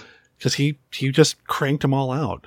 Yeah, I mean, that's another reason why Santo and the stuntmen all look vaguely tired in this one. I think so too. Like they are clearly being overworked. I think so too. And you know, we are in the 70s now. I think Santo's heyday was really probably in the 60s with those movies, but yeah, he's starting to, you know, get a little age to him, but he doesn't look like it. Physically, he's, you know, this barrel chested kind of guy, but he's probably got a little bit of age to him, a little bit wear and tear. And I think he's in his 50s because he was born around 1920 and it's 73. Yeah. I mean, he can take me out. That's why I'm not saying, I'm not saying, you know, I mean, he still looks good. Just, oh yeah. After a while, it's the mileage, I guess, you know? Yeah. So, yeah, I would love to be in the shape he's in at 50. That'd be the best. I'd take it now. Just to sum up the movie, he makes his way to the military, the base of the bad guy, and instead of going through the gate that's right there, he decides to hop the walls instead that are right next to the gate. He goes in, and there's a bunch more fighting with non-wrestlers or stuntmen. And then LeCour finally just walks up behind him and hits him with the butt of a gun. Like LeCour full on almost has, like he has basically a reaction shot where it just cuts from Santo beating up like 3 people to LeCour, and LeCour's like, oh, I guess I can just go up there and hit him. You have the gun. Yeah, like shoot him. You're armed. He's close enough but far enough away you can get him. Like, I don't understand. But I do love that we get to see more Santo scenes. I you know. Oh yeah. Just, I could watch him wrestle for days. And absolutely. You know, he's not really the most technical of them all. And I know compared to, like, say, today's luchador or wrestling action, it's a little bare bones, a little bit basic, but I could still watch it for just hours and hours on end. Sure. You know, the getting on the back and monkey flipping or gorilla flipping people over his head, you know, hopping up on one guy's shoulder and then using the legs to flip somebody. Them. I just love it. It's just so much fun. And it's really satisfying, like the way that Santo does, well, again, another Superman thing of no selling when they hit him. Yeah. In like a wrestling match that might feel cheap, but in this, it just makes you be like, oh, he's awesome. Yeah, of course. He just Santo. Tosses guys left and right. Like he's not concerned at all with them. You know, and the choreography isn't bad. The punches, the hits, you know, they look maybe not worthy of the sound effects that we're getting, because we're getting some pretty heavy, meaty sound effects, but they're still pretty good. Oh yeah, absolutely. And overall, this whole movie, like all of the fights work. Most of the scenes at least feel like they know what they're doing. Overall, it's surprisingly competent for the amount that we've nitpicked. And the nitpicking is like out of love, because this movie is wonderful. Part of the joy of it is trying to take apart the puzzle box of a film that they've built. I just watched Santo jump off a couple of boxes and take out a couple of guys. Just that's why he's the best. You know, it's got to be the most complicated way to deal with your situation, because he's hiding behind the boxes. The villains, the bad guys, walk past him, don't see him, but instead of sneaking up behind them like a normal person, it's like, nope, I'm going to climb over this thing I just hid behind and then jump. It's great. I mean, that's how a luchador does his thing, I guess. That is how a luchador do. Well, and the fact that, like, even just first of all, the guy who died from the gas, Santo looks at his shoes and knows where in the mountains the bad guy's base is. So he just drives to the mountains and just beats up 30 guys. Like, he doesn't even try to sneak in. He just walks up to them and starts hitting. Like, there's minor hiding, but only so he can jump on top of them. It is bafflingly awesome. Yeah. I mean, I'm sitting here giggling. We're both kind of questioning, like, what the reality, what am I watching here? I want to make it clear. I got so much joy out of watching this movie. I had such a good time watching this film, and the finale is just bizarre.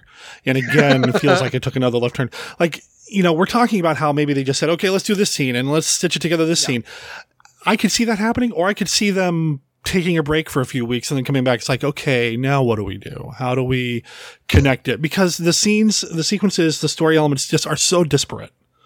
It's so different. Like we go from the beating up people outside the base to now we're in a cave and there's what? Well, and like Dr. Bernstein like hacks his way out, and him and Karen, his daughter, like meet up with Santo, and they're like, oh, let's get out of here. And they run to a car, but Santo doesn't have the keys. So they just run off into the field. And there's a good couple minutes of them just running around in the field. Right. And then all of a sudden, Santo turns to the other two and goes, all of the blobs have formed one big blob. Just randomly. Like, I was like, how do you know that? Lucha sense tingling. I know like, this. What are you talking about? And then just a giant blob comes over the hill, and it's like, well, of course he was right. What did you think of how he saves the day, how he solves the problem, how he gets rid of the blob? It's another example of that same kind of thing that I was just talking about, where Santo just knows things. And I find it so fun in the same way that, like, again, going back to Superman, there were Superman comics in the 60s and 70s where it'll just be like, oh, I have this super ventriloquism power. That'll solve this problem. And he just does it. And in the same way, they go into this cave that they're hiding in. And Santo's like, oh, wait, I know this mine. There's poison gas in here. How do you know it? Of course there is. If there is, shouldn't you guys be like getting poisoned? Maybe that's where the poison gas from the collars came from. I don't know. Listen to me try to make sense out of this. I never made that connection. That's great.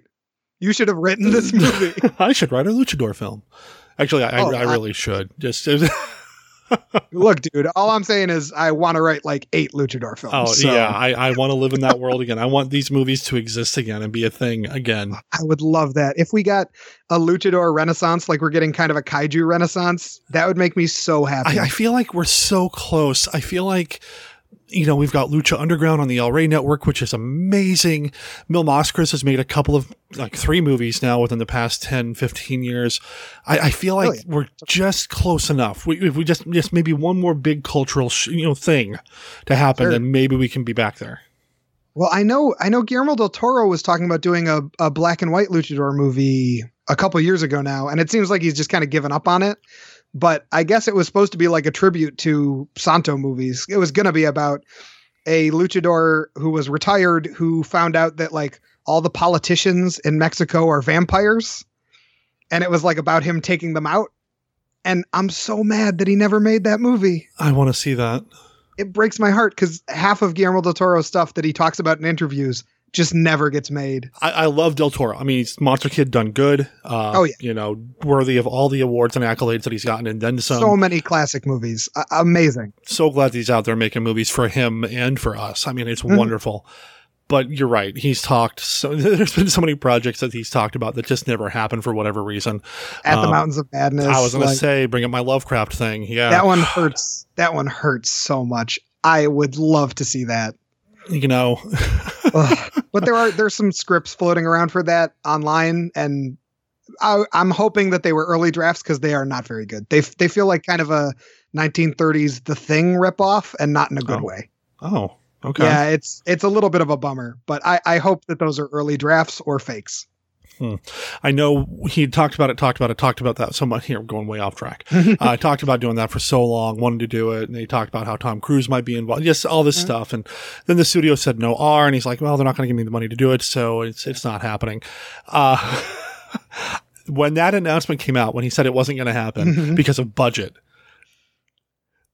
I went to Kickstarter and I submitted a campaign to raise $1 million for Del Toro's At the Mountains of Madness.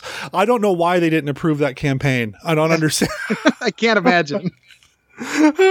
Well, and the other thing that got it canceled was the Benicio del Toro Wolfman movie not making money. Yeah. Which I do like that movie because I think it lands in a similar kind of dumb and awesome as the movie that we're talking about does. But it really breaks my heart just thinking about that movie, even though I love it, because it means it cost us At the Mountains of Madness from Guillermo del Toro. You know, I have mixed feelings about that film, but I will say that the music is some of Elfman's absolute best. Yeah, it's fantastic. The score is beautiful in that film. And I love the makeup, too. The makeup is so good. Baker was involved with that, right? I believe so, yeah. I think he did the overall design from start to finish. Now I want to go listen to that soundtrack again. It's gorgeous. It's so gorgeous. God, I got that movie playing again. Like I said, they're climbing the wall, even though the gate's right there. The amount that they spend so much time just walking around the island that is rapidly being taken over by like a super blob, and just very little concern from any of them. Yeah. And Karen falls down and breaks her leg, and Santo's like, your leg's broken, I got it. And he just like snaps it back into place. It was like dislocated or something, her ankle. The fact that he's just so chill about everything in this, and it makes everything so much fun. You know, for all the I don't know why I want to call it cheesiness, but for all the shortcomings that we're finding in some of the story elements and some of the things happening here, technically it holds up. There are some really great camera shots when they're running away from the blob. There's some really cool tracking camera moves following the running. That's really cool. When they get to the car and he's like, "There's no keys, follow me." We don't follow Santo and them running away from the car. The camera zooms in, goes through the car window, and you can see the blob coming up. It's some very competent camera work. Yeah, and even the action scenes are shot very cleanly. You can always tell what's going on. You can follow them. Like it is genuinely well directed. It's just that it barely has a script. Yeah, which is probably its biggest shortcoming.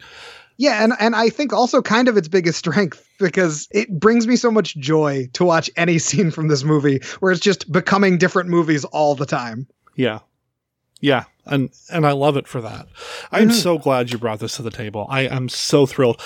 I'm so glad that you dig it. I'm so happy. This is so. We found it online on YouTube, and the downside to a lot of these movies is that they haven't had a domestic to us, an American release. A lot of them have been released on DVD in Mexico, but then you don't get the subtitles. And again, you don't necessarily need the subtitles for a lot of this, although this one, it might help.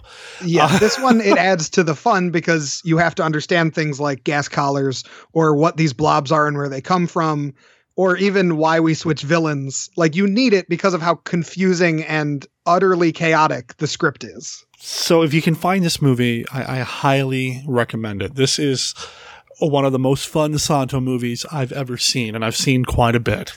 It's wonderful. It's so great. I love his cape. I love the blob. They're as ridiculous as it is. I think Karen's great. I think the gas color, and there's nothing about this movie that I don't like. I even like the music in this. Oh, it's got that jazz thing going on. Yeah, that weird kind of jazzy kind of. I wish that this music was available somewhere, because I'd be listening to this all day. This stuff. I would love that. In these movies, I've heard them described as broken down ice cream truck music, an ice cream truck if it was a Zamboni kind of thing. I've heard these movies describe this music and these things described in certain ways, and I just love it. If I could find these on disc somewhere or cassette or 8-track, I don't care. I would love to have it. I just, for all of these Luchador movies, I just really want Criterion Collection to just buy up the rights to every Santo movie and just release them in like a big box set like they did with the Zatoichi movies. Oh my God. Like, can you imagine if they cleaned them all up, like had like Blu-ray quality prints, like subtitles, maybe even dubs if they wanted to put in, like, can you imagine how great that would be? Oh man.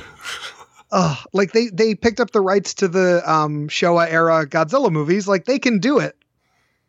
I just don't think there's enough demand for this, like, specifically. Well, and who owns the rights to these things now? And are there? Oh, I'm sure it's over. And are the original elements even available anymore, or do all we have are these video transfers? I don't know.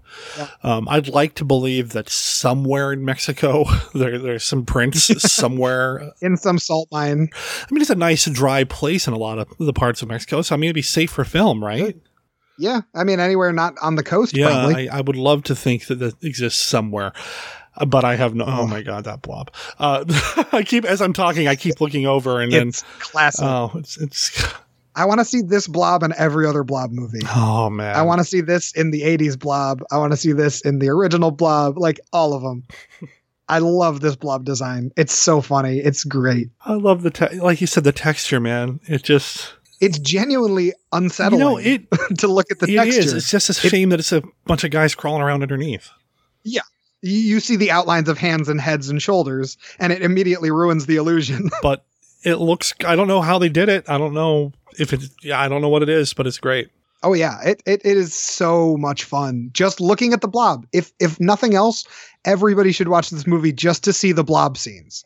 And even if you don't want to watch the movie, just watch the first 4 minutes, which is just the Blob killing a bunch of people. Pretty much. It's so good. Pretty much. So highly recommended. One of my favorite Santo films. I've had a blast talking about this with you, man. This is such a fun movie. So cool.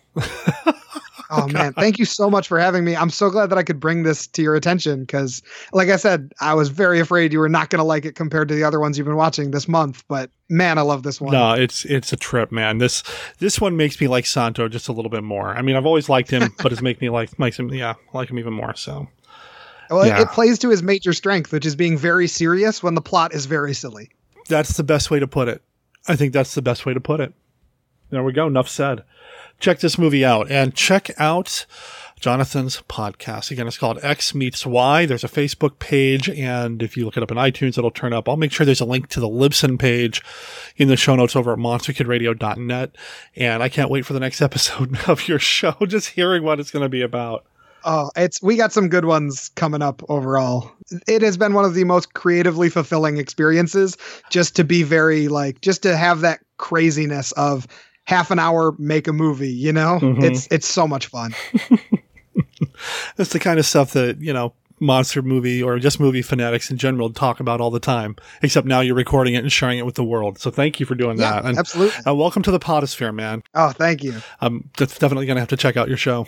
Can't wait to hear it. Thank you. I hope you like it and, keep in touch. Let me know feedback wise. Oh, yeah, of course. And we should have you back on the show again.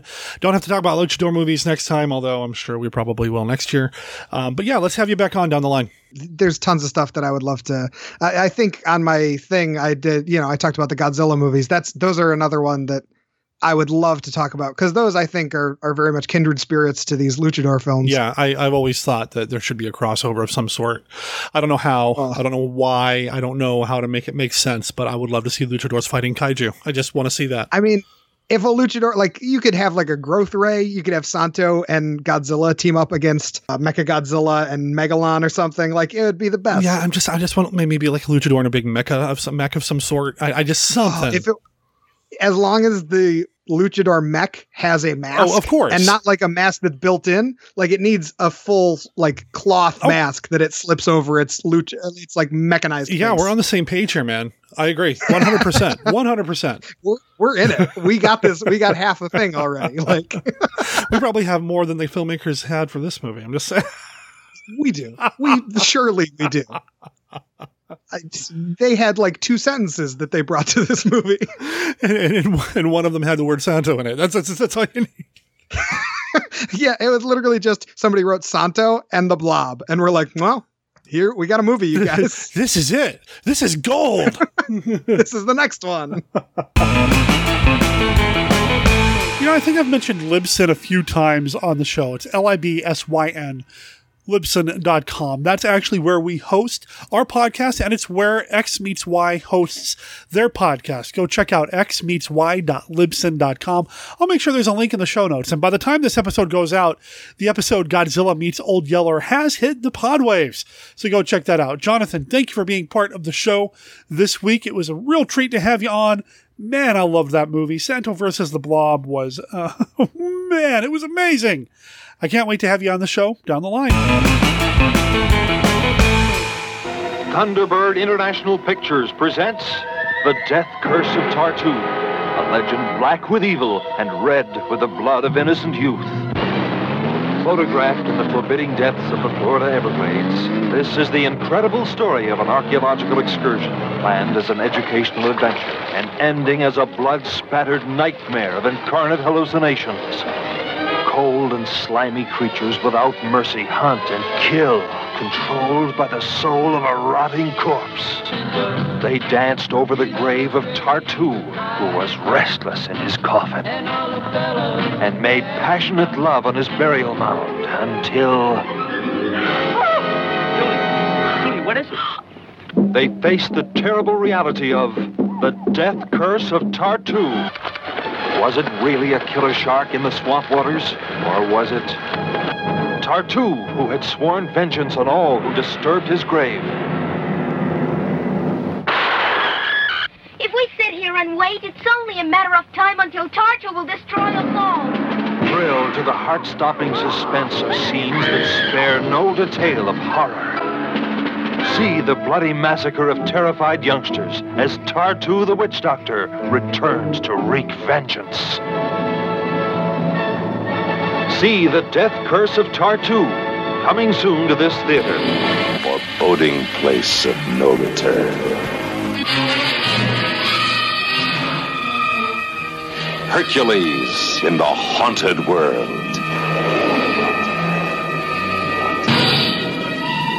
An unearthly world of eternal darkness. Ghostly kingdom of the undead demons of death.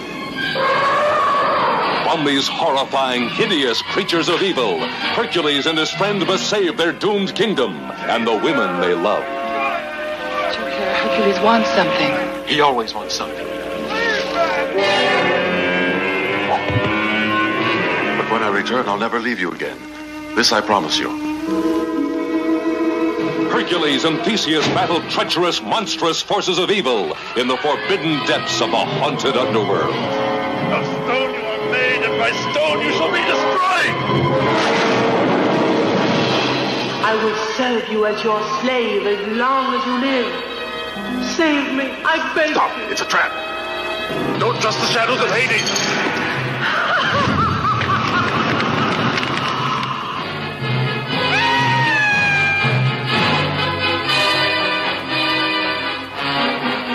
Nefarious, fiendish Lyco, mastermind of terror, must be destroyed. Reg Park as the heroic Hercules in the haunted world. So that brings us to the end of this episode of Monster Kid Radio. I want to thank everybody for listening and being part of the Monster Kid Radio experience for me, knowing that you guys and gals are out there nodding along, hopefully having as good a time as I am. Well, it means a lot. So thank you so much. Also, thank you for all of the support, all the shares on Facebook, the retweets, the honest reviews in the iTunes store. I love it. Thank you so much. It means a lot to me. It's awesome. I've also really enjoyed Lucha de Mayo here on the show, and I can't wait for next week, because next week, man, we are going out with a bang. We could have done another traditional luchador movie. We could have found a movie that didn't have an American release, didn't have dubs, only had subtitles because there was a very excited fan out there willing to do one. No, we are going out with an Americanized version of a luchador monster movie. We are seeing Samson versus the Vampire Women. Who's Samson? Well, he wears a silver mask. You know who he is. It's Santo. But when he was brought up here in the States for this release, he was called Samson, and you may hear my cat Wednesday in the background. She's really excited about talking about that movie next week with guest Jason Giaconetti. Jason is the main man over at the Bots, Bugs, and Babes podcast, which you can find over at twotruefreaks.com, and that's 2, the number 2 spelled out. Truefreaks.com. I'll make sure there's a link in the show notes where I put the what's coming up next week part of, well, everything. You'll be able to find a link to Jason's show as well. And I play the promo here on the show. I may have even played it on this episode. Well, I don't know. I haven't really actually edited that part yet. Anyway, that's what's coming up next week. I mentioned the show notes quite a bit. That's because I put a lot of information in there over at monsterkidradio.net. You can find everything you need to know about the podcast, including our contact information. If you ever go to a screening like Jeff Polier did and you want to call in a quick review, you can call me at 503-479-5657. That's 503-479-5MKR. Or if you want to send us an email, you can email me at monsterkidradio@gmail.com. And if Brenda's feeling up to it, we'll read the email here on the show and we'll turn that into a little feedback discussion. We also have links to our Facebook page and our Facebook group. Please consider liking the page and joining the group. And I put this out there last time. I think I'm going to mention it again. I've had a number of people sign up for what I call the Monster Kid Radio Gazette. I'll probably change the name of that. Anyway, that was supposed to be the monthly e-newsletter that I put together for listeners of Monster Kid Radio. Well, I haven't done anything with it in months, but that hasn't stopped people from enrolling, for subscribing. And while I think that's cool, I don't know what to give you. What do you want to see out of a semi-regular e-newsletter from me here at Monster Kid Radio? Would you be adverse to me putting some non-Monster Kid Radio stuff in there? And, you know, with everything with digital privacy rights and everything happening over in Europe, please make sure that you mean to be enrolled. If you subscribed by accident and I send you an email, it's cool if you unenroll or unsubscribe. I won't take it personally. Just make sure that everything's kind of in compliance with these new privacy laws over in the UK. I think that's it. So let's go ahead and wrap up and get this out. Monster Kid Radio is a registered service mark of Monster Kid Radio LLC. All original content of Monster Kid Radio by Monster Kid Radio LLC is licensed under a Creative Commons Attribution, Non-Commercial, No Derivatives 3.0 unported license. Of course, that doesn't apply to the music provided to us this week by the band Snorkel Surfers, which you can find at snorkelsurfers.bandcamp.com. Check out their release live at the Jam Room, Playa del Carmen, which is also the name of the city that you'll find them in Mexico. The song we're playing again is called Viernes de Quincena. It is the 5th track on their 6-track release. Check them out and let them know that Monster Kid Radio sent you. My name is Derek M. Cook. Talk to everybody next week. Ciao.